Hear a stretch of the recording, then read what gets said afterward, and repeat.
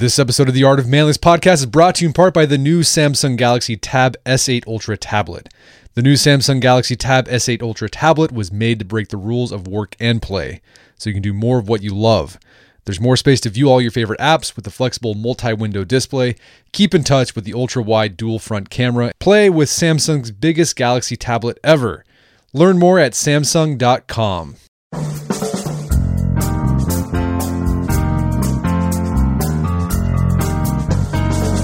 Brett McKay here, and welcome to another edition of the Art of Manliness podcast. Now, there are little decisions to make in life, like what to wear to work and what to eat for lunch. Then there are potentially life-changing decisions, like whether to move, take a new job, break up with someone, or get married. With these big decisions, you may never have faced the choice before, have to sacrifice one path to choose another, and have a hard time figuring out the right way to go. As a result of the high stakes and high uncertainty, we often flounder in this kind of decision-making, sometimes failing to make any decision at all. My guests have studied those who have to make these kinds of critical choices more often, first responders and members of the military, to figure out how civilians can make better decisions in their everyday lives. Their names are Laurence Alison and Neil Shortland, and they're the authors of Decision Time: How to Make the Choices Your Life Depends On.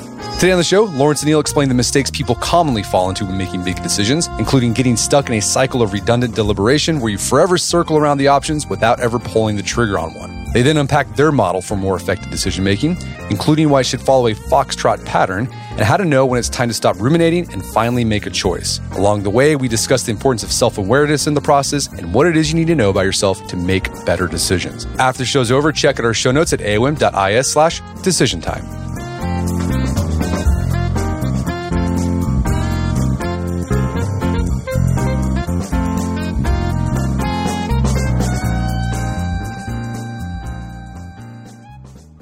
All right. Well, Laurence Allison, welcome back to the show. Neil Shortland, welcome to the show. Thank you for having me. Thanks for having us again. So, Laurence, we've had you on the podcast in the past to discuss two very different topics. The first time we had you on, we discussed what you've learned about building social rapport from being an expert in criminal interrogation. And then the second time, we talked about what we can learn about life from the mythical labors of Hercules. You got a new book out that you've co-authored with Neil. It's called Decision Time. It's all about decision-making. So let's start off with a bit of your respective backgrounds.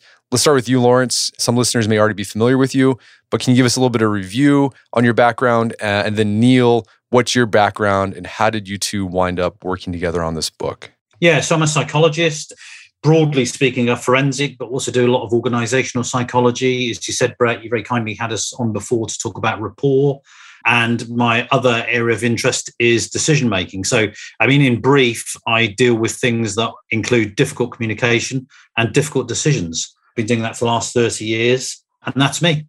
Right. Neil? Well, thank you. So not to age Laurence, but I was actually a student of his in 2011 on the master's program in Liverpool, in which, I was briefly introduced to some of the research and the ideas around how I think real people make decisions in the real world. And then for me, I actually ended up moving off and working with the UK Armed Forces and then moving to America and studying kind of security psychology. But throughout all of it, I kind of kept this real interest in a paper Laurence wrote in 2012 about kind of what police decision-making looked like in these kind of, fast-moving counter-terrorism operations. And so I went back to Laurence a couple of years later and kind of had this idea of, what if we look at this extreme decision-making psychology, but let's add in this kind of military interest and angle that I'd kind of picked up along the way.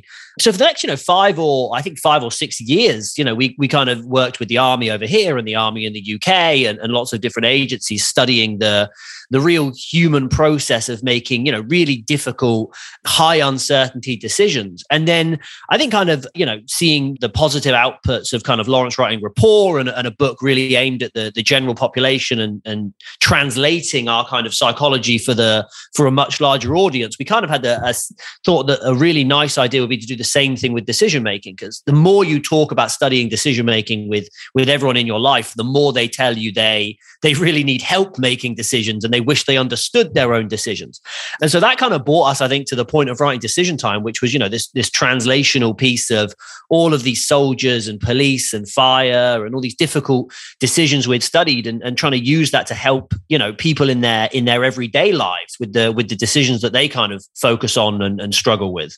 Okay, so this type of decisions you're focusing on in this book are not everyday decisions. They're not like, what am I going to have for lunch? As you said, Neil, these are extreme decisions, like 1% of decisions people have to make. In the military, in the police, I can see the type of things that people have to make a decision, whether to engage with an enemy, shoot, not shoot. For an average person, what kind of decisions, extreme decisions, does a regular person have to face? The book is written, there's lots of books about decision making, and how to improve your life. But as Neil said, we've been dealing, in my case, the last 30 years with people that make life-changing decisions. And although that is within military, security services, law enforcement, so on, nonetheless, we often find ourselves at a crossroads where we're making a really difficult life-changing decision. And it could be something as benign as, what house will I buy? But that said, sometimes these decisions are really, really important and are really difficult, that might be to do with whether to have cancer treatment or an end-of-life decision, or something that is heavier, that is consequential, that is not reversible, that is high stakes, that does carry uncertainty and does carry risk. So they're less than 1% of decisions that we might face, but that are going to change our lives. And that's why we wrote the book. Yeah, so the stakes are high, a lot of uncertainty. Another characteristic of these decisions, oftentimes you just have to make that decision once in your entire life. And so you don't have any patterns to look back on how to make the decision, because you haven't faced it before and you probably never will again. I think one of the things that I'd add is so from when we were doing the original work with the soldiers, I remember talking to a VA clinician about the kind of decisions that we were specifically focusing on. And the way she phrased them, which I always really liked, was she called them kind of, shoulda, woulda, coulda decisions. And what made these decisions that we studied so tricky was that when the people made the decision, you could realistically see that both options could be good and both options could be bad. And very few decisions actually truly present in that way. And it makes them very difficult to make, because even if you choose, path A, it's very easy to convince yourself that path B also, could have been as good. And I think when we look at our everyday decision making and the decisions we make in our life, it's not every decision that presents itself that way, but there are, as Laurence said, these life-changing, path-changing decisions we all face, maybe around taking a job, maybe around ending a relationship, maybe around moving country for love or career or whatever it may be. And if it's those decisions that both options could be really good or could be really bad, you've never had to make that calculation or that decision before, and there is that high uncertainty. We've all experienced that, but as Laurence said, it's a rarer form of decision, but the impact and potential of these decisions is so much higher. And then the other thing that makes choice so difficult, and from a psychological standpoint, is in order to choose one course of action, you necessarily have to sacrifice what the other course of action is offering you. And very few forms of decisions make you have to do that. And it's a specific form of decision making, but it is psychologically, I think, the most difficult, because you have to sacrifice, you have to argue to yourself, and you're starting from a place of really not knowing whether A or B is the right choice or the right outcome for you. Just to follow up on Neil's thing, just by way of giving an example, we talk about in the book, we compare, which might be a weird comparison, but we talk about the Thai cave rescue, where what Neil was saying is, if you take one course of action and you send a SEAL in to go and save the kids, once you've committed to that course of action, it could go wrong, but you're not going to know whether that goes wrong until you commit. And in the same way, it might seem a ridiculous comparison, but if you've been in a relationship for many, many years and you decide to end that relationship, you can't then not end it. You can't have both pathways. You can't have your cake and eat it. Once you've made that commitment, those decisions that are irreversible are particularly difficult, because you can't play out that parallel universe version of that decision that you didn't make, or that choice that you didn't take, and see whether it would have been better or worse. And that is what often causes hesitation.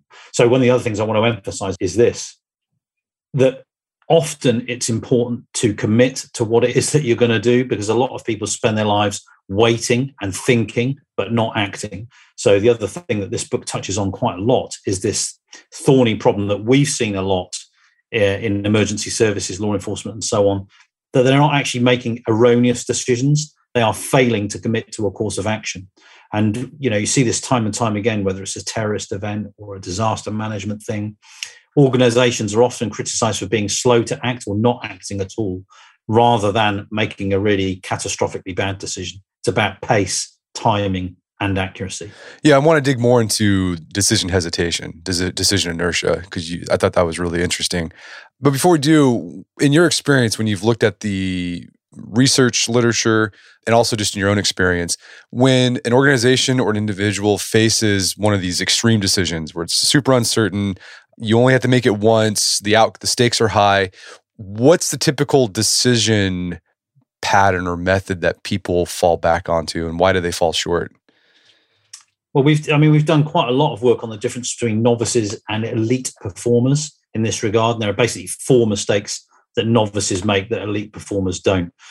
The first, and actually all of these things are about proportionality and moderation. I mean, it's a bit like the rapport book where we were talking about anything that's extreme is usually bad. It's the same kind of principle here. And what we know that our elite performers do are, first of all, when they're trying to weigh up what it is they are dealing with and diagnose the actual problem itself, they will develop 2 or 3 plausible explanations for what's going on.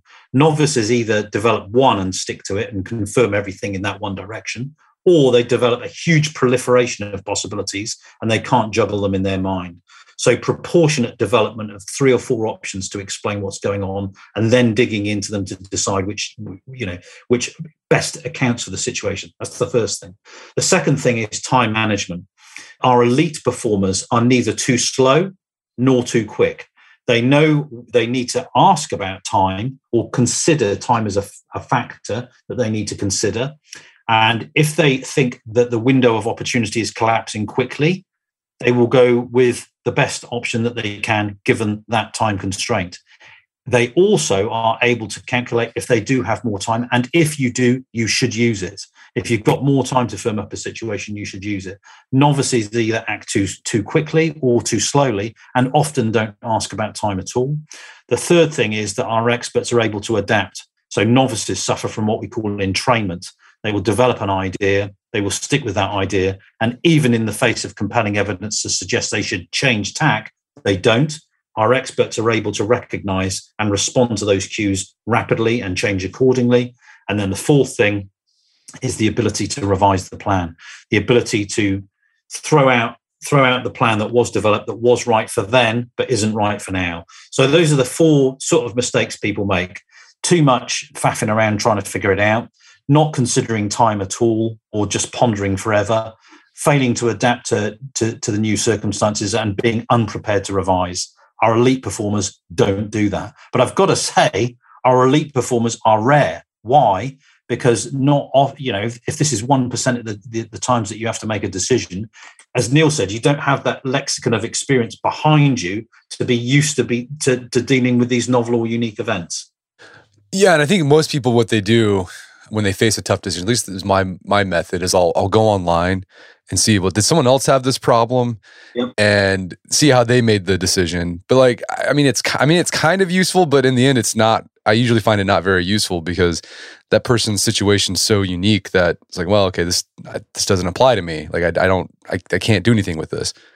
Well, I think it's a really good point, and it's an interesting method, Brett. And I think it links to kind of, I think, one of the points that we'll hopefully talk about throughout the interview. But one of the big things we emphasize about these forms of decisions is that they are often deeply personal, as in what the right decision is varies based on who the decision maker is. So to give you an example, when we were writing the book, it was, kind of at the start of the COVID-19 pandemic, and one of the things that a lot of people were talking about was how young couples were handling the decision to get married or not get married, or delay, or do it by Zoom, and all of these kind of things. And looking at that decision, I think, you could look at what other people were doing. You could look at were they doing it via Zoom. You could look at whether they were delaying 3 years, 5 years, 10 years, whatever it was. But to make that decision correctly, really, it's just what matters is what is right for you in that moment. And that's one of the things I think the book really emphasizes on, is that it is always good to look at other people and think about maybe what other people have done. But at the end of the day, what we preach is kind of this idea of, know thyself. And so it really comes down to, I think, what makes you be able to make that decision is being able to look inside of yourself and know what truly matters to you, because it may be different to what these other people have done and how other people in the past have kind of made that decision in that moment. Well, let's circle back to this idea of decision inertia. Why is it when we face these big decisions with high stakes, lots of uncertainty, that we typically don't do anything? Like, what's going on cognitively to cause that? Well, what people tend to do is they go through a process that we call redundant deliberation. It's really weird, actually, because it's using a lot of cognitive effort for no gain.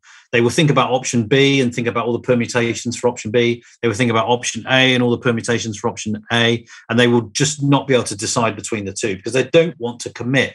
They don't want to end that relationship. They don't want to have that cancer treatment because not having it could be better, or staying with the same person could be better. So they sort of, in perpetuity, just keep circling around and around these plausible options. So, my view that I use myself, two things that I ask myself that I think are useful when you're faced with these are, one, do I have to decide now? You need to understand whether that decision is fast-paced or slow-paced. And if it is fast-paced, maybe you need to make a decision now. But most decisions aren't super fast. And so therefore you do need to slow things down and seek more information. But you can't put an infinite timeline on it. You have to put something that's proportionate. The second thing that I always ask myself is this: what is the goal? What do I want this to end up looking like? And, we've found it with police before, or even just everyday decisions. People get fixated on the decision, but not the end point, not the goal. What is it ultimately that you want out of this? And Neil, I don't know if you want to talk about your own personal experience with your wedding, because I know we went through it ourselves, but there was a lot of debate. But when you articulated what the goal was, the decision presented itself easily. So I don't know if you want to give that example. Well, I can, because I think it's interesting. So when we think about indecision, and I think one of the really interesting things about Laurence's work historically on this, and some of the things that we brought into the book is, psychology is kind of the emphasis on stimulus response, and most of psychological research is set up to force the person to choose something and assess the choice that they made. So the idea of, I guess, studying the absence of a choice is actually quite psychologically odd. But one of the things that we see is it's really, really pervasive, and you see it, in everyday life. And there are different ways that people try and avoid decisions, from avoiding it completely to knowing what they want, but never, as Laurence mentioned earlier, never actually behaviorally committing to it. And it's a really easy pattern to fall into.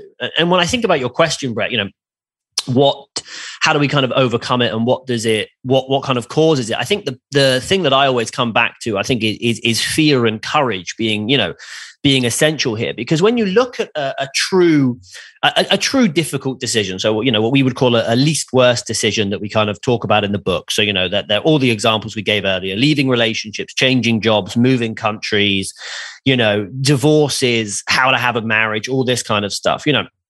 Choosing something and committing to a course of action requires great courage, because that in doing so, you're actively losing something by choosing the choice that you've made. And so I will give the example that Laurence gave, that I think a lot of young couples faced in 2020.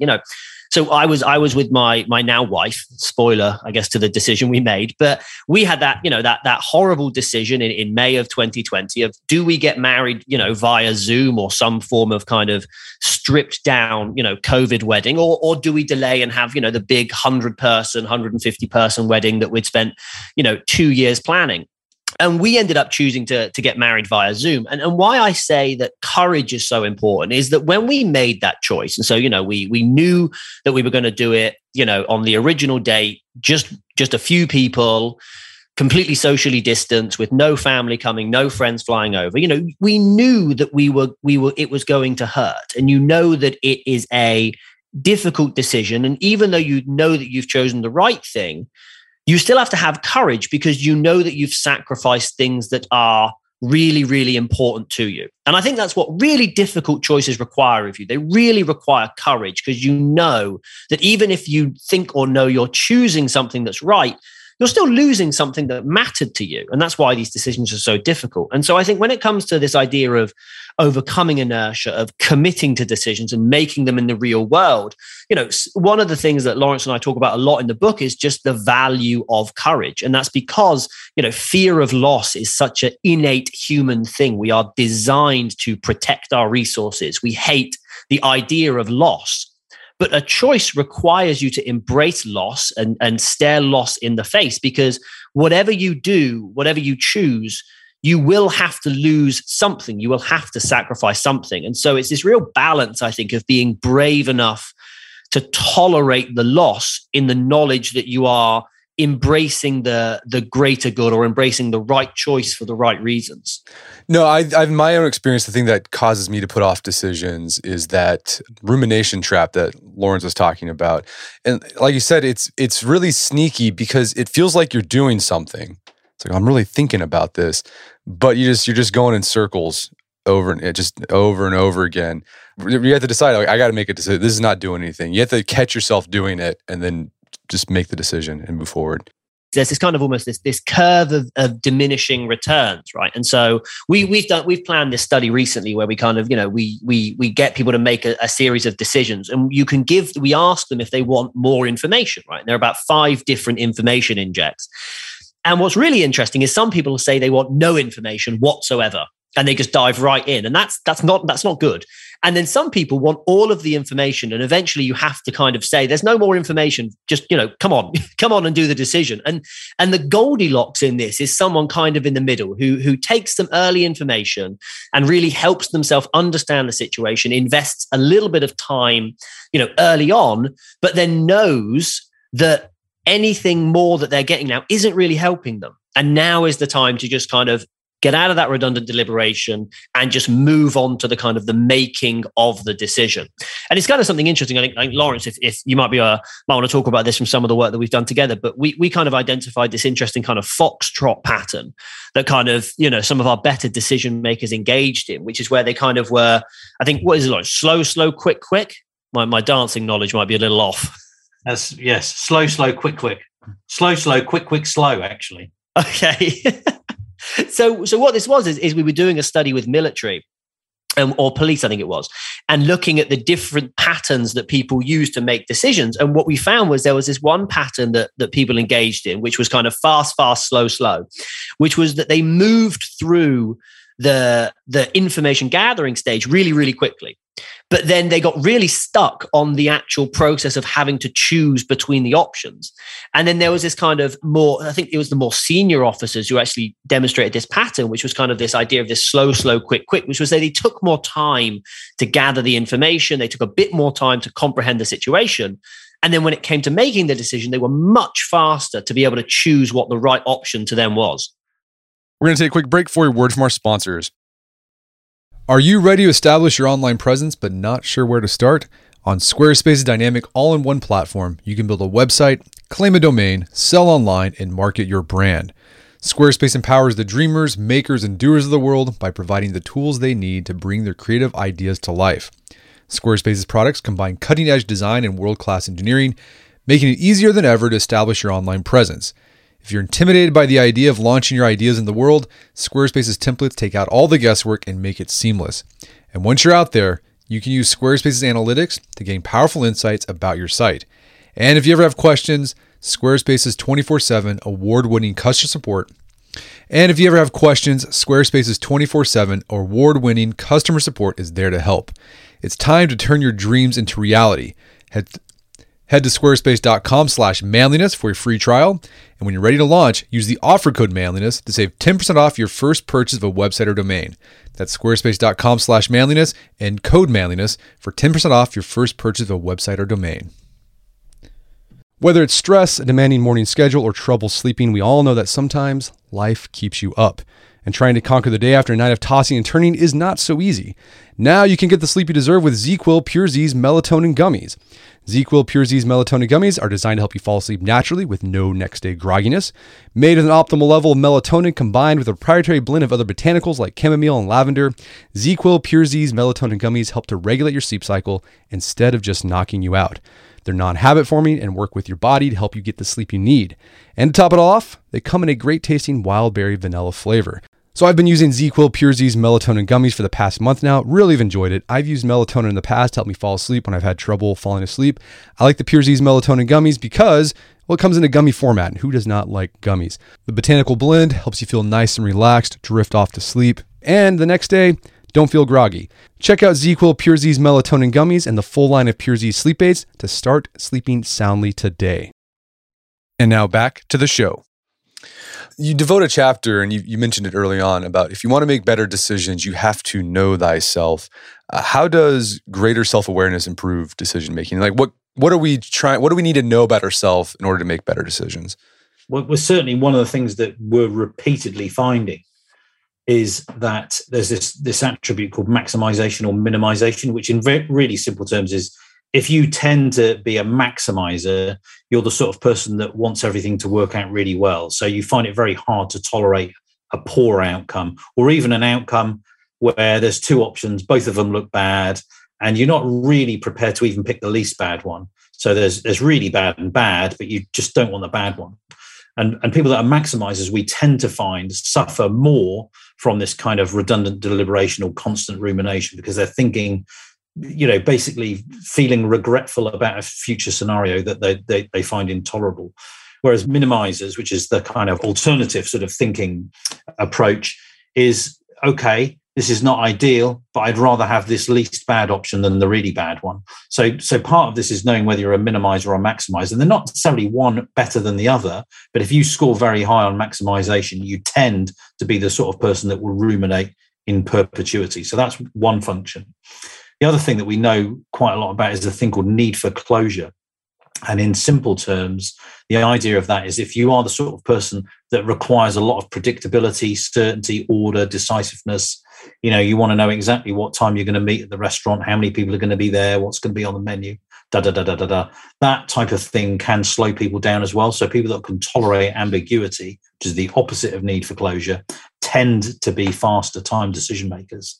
So, but the broad concept about knowing thyself, and I think Neil spoke about this earlier, is knowing what your value system is, where you want to stack your tokens, what matters to you most, and having good insight into that and being able to articulate that and face yourself in the mirror and think about it will help you identify the absolute critical function of decision making, which is, what is my goal? Where do I want to end up? What am I prepared to sacrifice and what I'm not?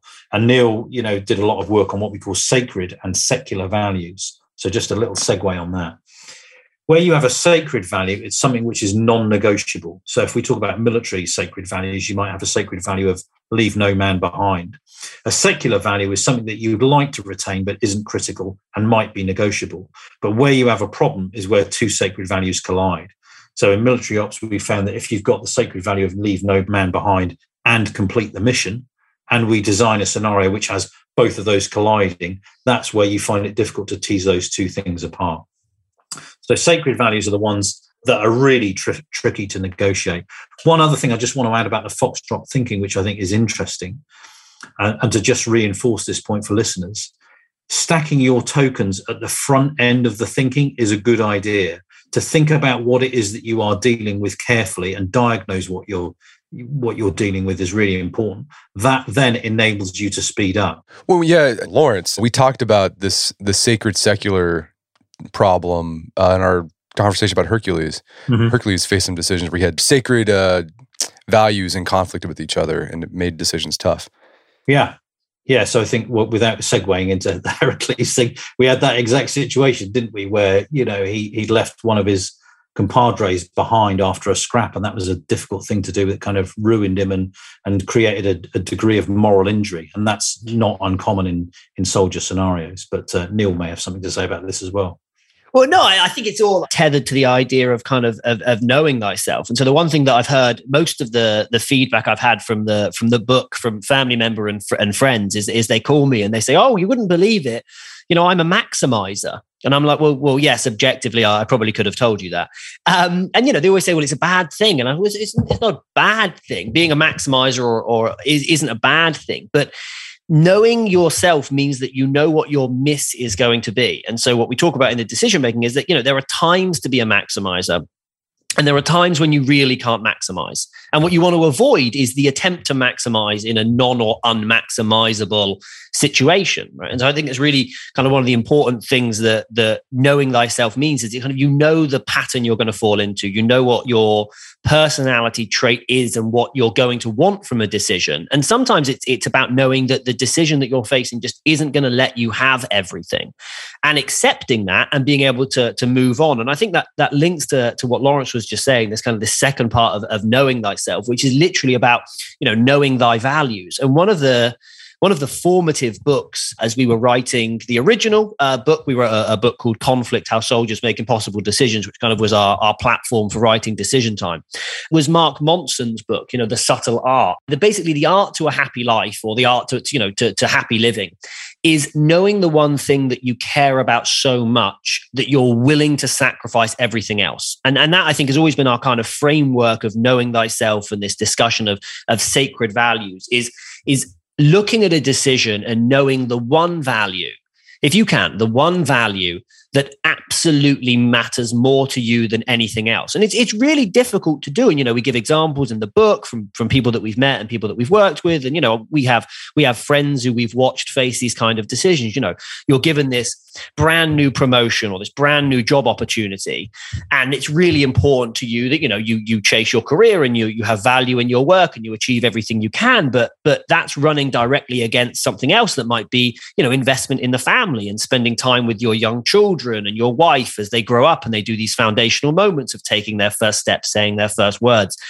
And what a good decision maker has to be able to do is to sit there and work out, I have two values going against each other. And whatever choice I make, I'm going to run over one of those values. So which one can I absolutely not sacrifice in any way? Is it, myself, my career, my confidence and my identity, or is it me as a family member, me as a father, me as a, contributing to the household? And if people aren't able to know thyself and know that value, then, and links back to the Heracles, example that Laurence gave in your prior podcast of you actually risk this idea of moral injuries. When you make a decision that sacrifices something that's truly, truly important to you, that's a specific form of trauma that you can have, from making the wrong decision in a crucial moment. And so all of our model of decision making, it's all based on, first and foremost, knowing who you are, knowing your patterns and your tendencies and your psychology, and then really being able to work out what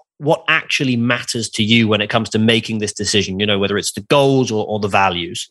Well, let's move on and talk about your decision-making model. It's called STAR. It's an acronym. And the S in STAR stands for situational awareness or storytelling. What's involved in developing good situational awareness? I mean, any questions people should be asking when they're faced a decision, they're trying to get their bearings on the situation?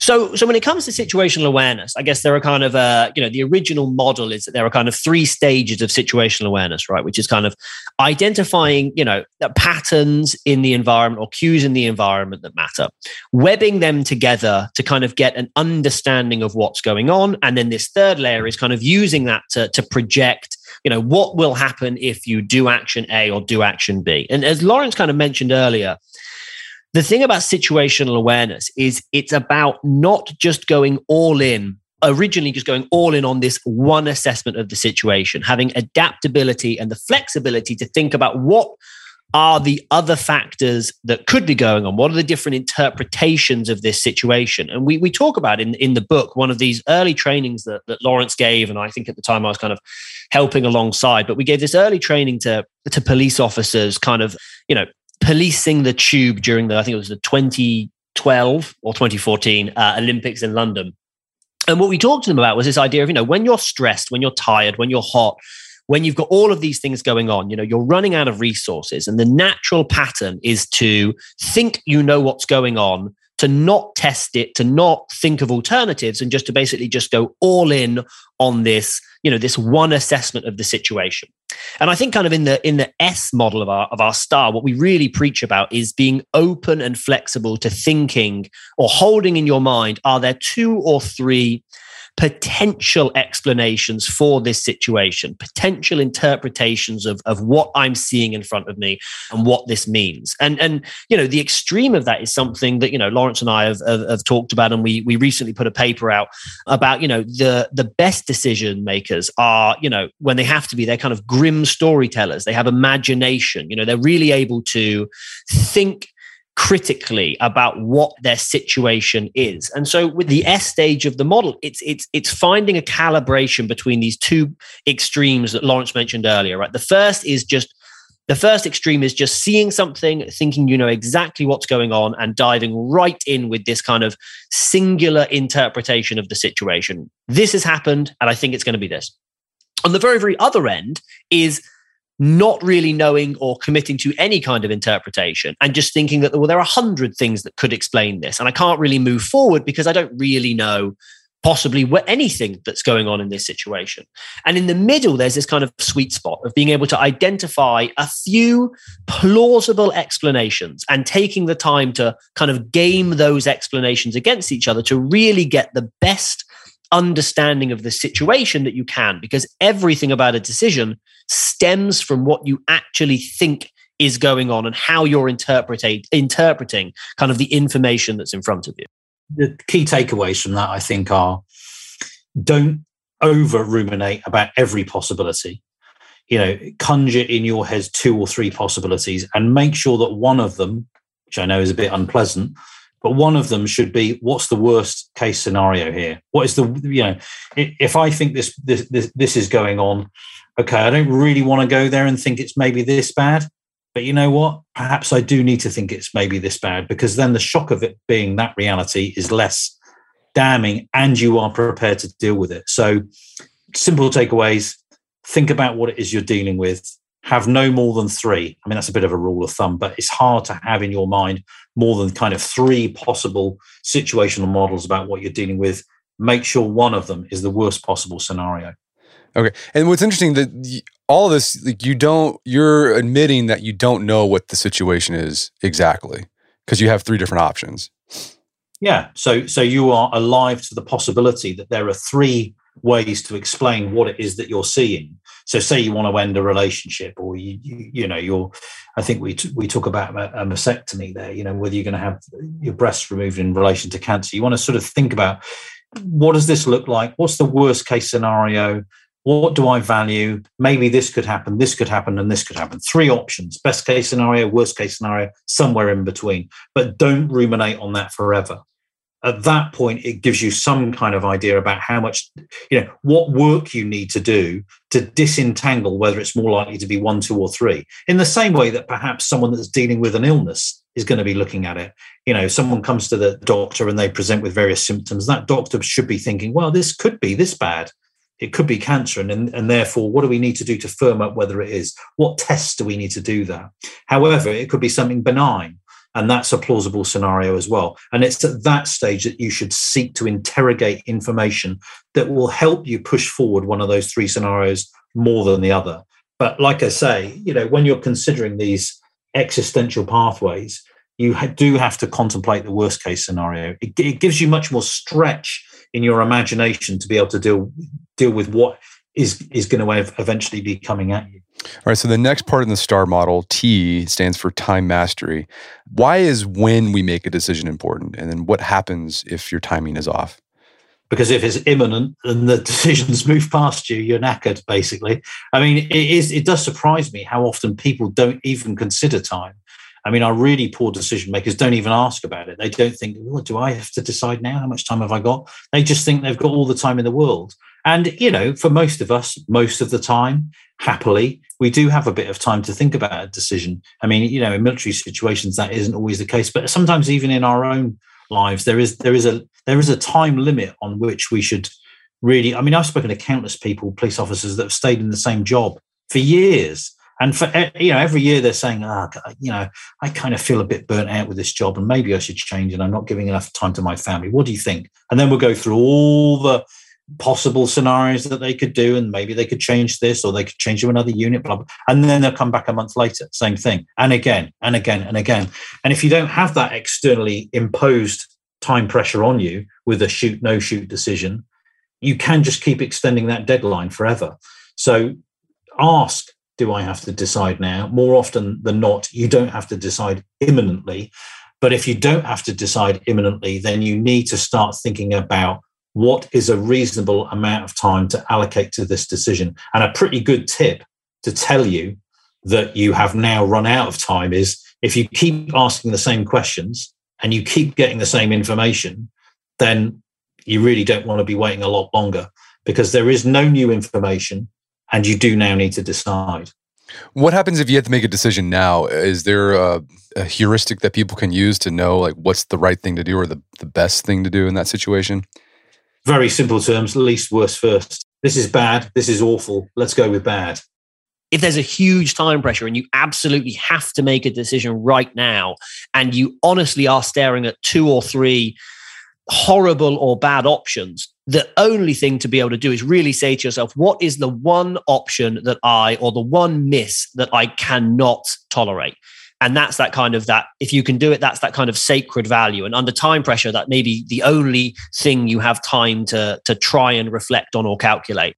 Okay, so the next part of STAR is A, and that's adaptation. What do you guys mean by that? Well, I think adaptations are a really critical stage, because I think it kind of links a little bit to the first stage, which is situational awareness. But there's some old psychology in kind of the 1990s on NASA. I think it's NASA errors. And it found that most of the bad decisions or error-based decisions in this pilot sample was not because they didn't understand what was going on. It's because they understood what was going on, then the environment changed, and they were unable to update or reevaluate what was going on when new information was coming in.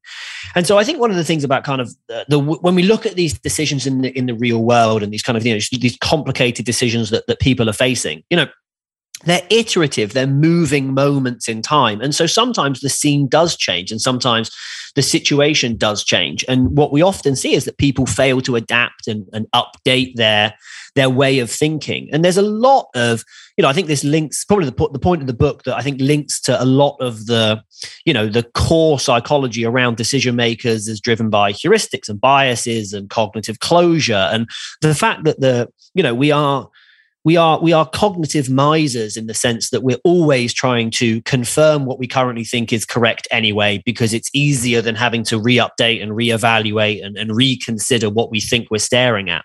And so the adaptation phase is encouraging people that even if you've made the best assessment of the situation you can, and even if you have understood your relationship with time and when a decision needs to be made, and assuming that you haven't, missed the decision window, be open to updating your assessment of what's going on. Be open to new information. Be willing to ask if things on the ground have changed, if your current understanding is no longer in date and needs to be updated. And it's just an exercise in almost good cognition, good cognitive healthy behavior to reevaluate, re-update, reintegrate, and just to check that what you think is going on and assessed is going on is still there. And it's really difficult. So, one of the examples we have in the book is this interesting case of this guy, Jack, who, he's offered this job out of the blue.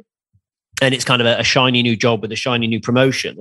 And if anyone's ever been offered a job or offered, an opportunity, suddenly the way you evaluate the current job, you're almost looking for the negatives now. You've been offered this shiny new thing and, it changes the way you look at everything around you, right? And that's the brain, that's the mind trying to make the decision easier by stripping away uncertainty and just closing itself off to, any alternative way of thinking. So when we make decisions, our cognitive structure is sometimes working against us to make things simpler. And so adaptation in dynamic and difficult decisions is absolutely essential, because people need to keep checking that their assumptions are correct. Keep checking the situation is what they think it is. Is there anything new? Is there anything different? Is there a bit of information that really needs me to think differently, that something else is actually going on here, that something has changed since I started trying to work through this decision.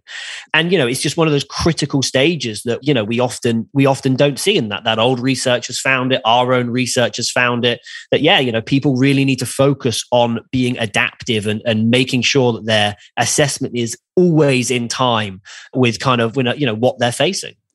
So the final part of STAR is R, and that stands for revision and resilience. And this can be a really hard part because often our tendency is after we've made a decision, we've taken action, and we're doing it.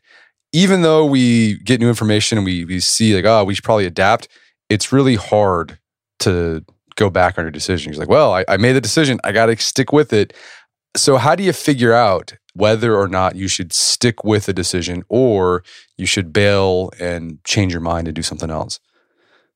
I mean, it's a really interesting conundrum. And again, I think it speaks to just the ethos of the kind of psychology we talk about in the book. And Laurence mentioned it earlier. I think, nothing is good in extremes. And so in the resilience chapter and revision, we really talk about this idea of change in its extremes, right? And so one extreme of change is someone who, the minute they face a difficulty, the minute they face a hardship, abandons course and immediately, goes to find a new course of action and decides that their plan is a failure.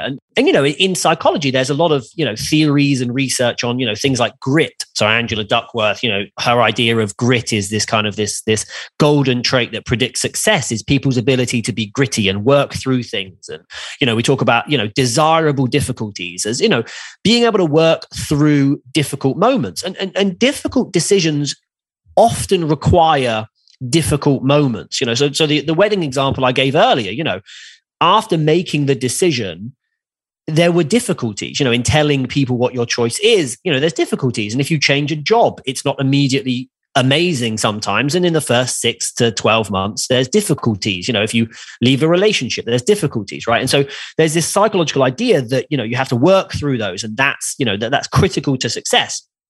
And it is.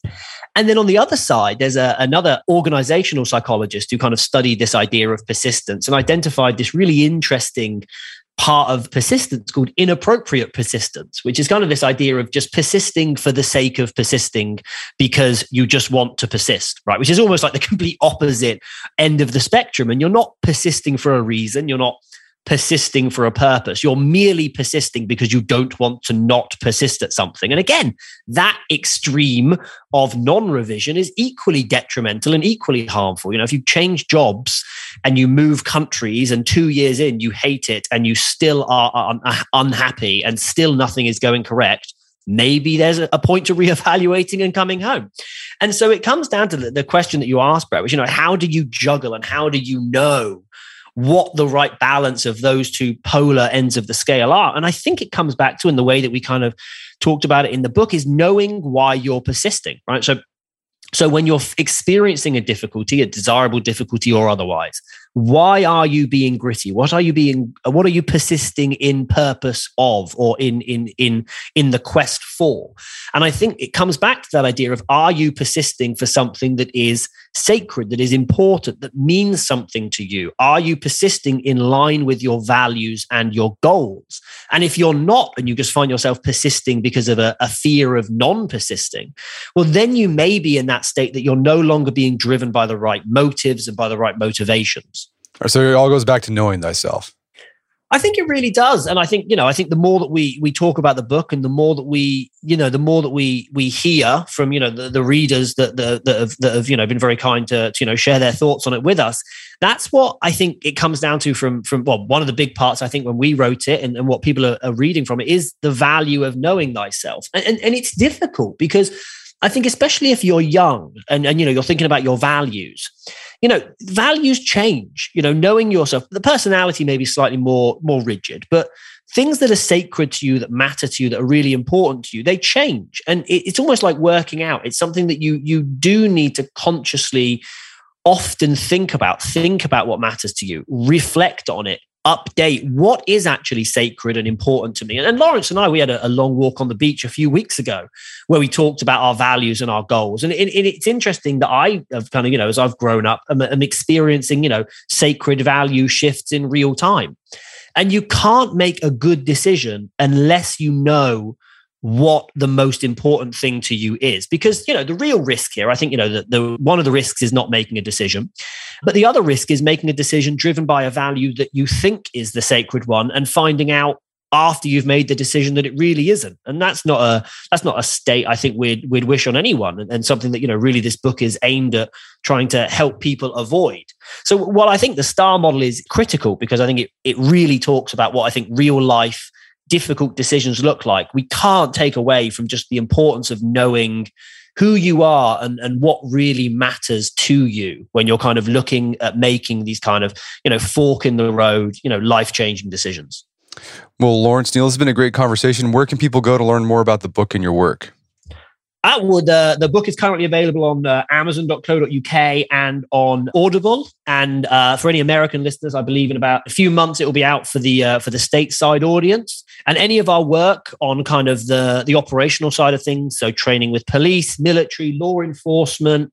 We have our Ground Truth website, which Laurence can correct me if I get it wrong. It's ground-truth.co.uk, but that's where we kind of work with all of the practitioners on our decision-making trainings and our rapport trainings, and any of that, or our Twitter feeds if you, want to see our opinions on current events. Fantastic. Well, Laurence and Neil, thanks for your time. It's been a pleasure. Thank you, Brett. Great to speak to you. My guests today were Laurence Allison and Neil Shortland. They're the authors of the book Decision Time. It's available on Amazon.com. Make sure to check out our show notes at aom.is/decision time, where you can find links to resources where you delve deeper into this topic.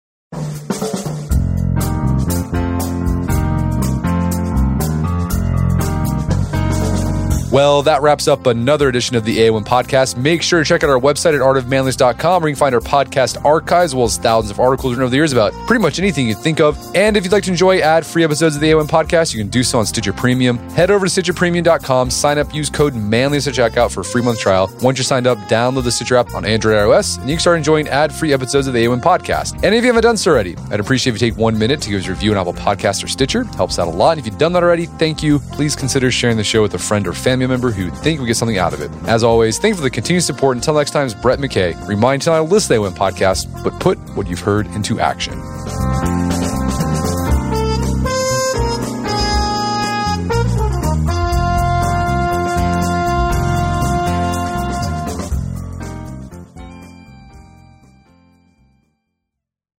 A new Peacock original series from Will Smith and Westbrook Studios. Where are we going? You're gonna stick with your aunt and your uncle. You get one shot. What the hell is my life? At a second chance. There's no going back. Bel-Air, streaming now, only on Peacock.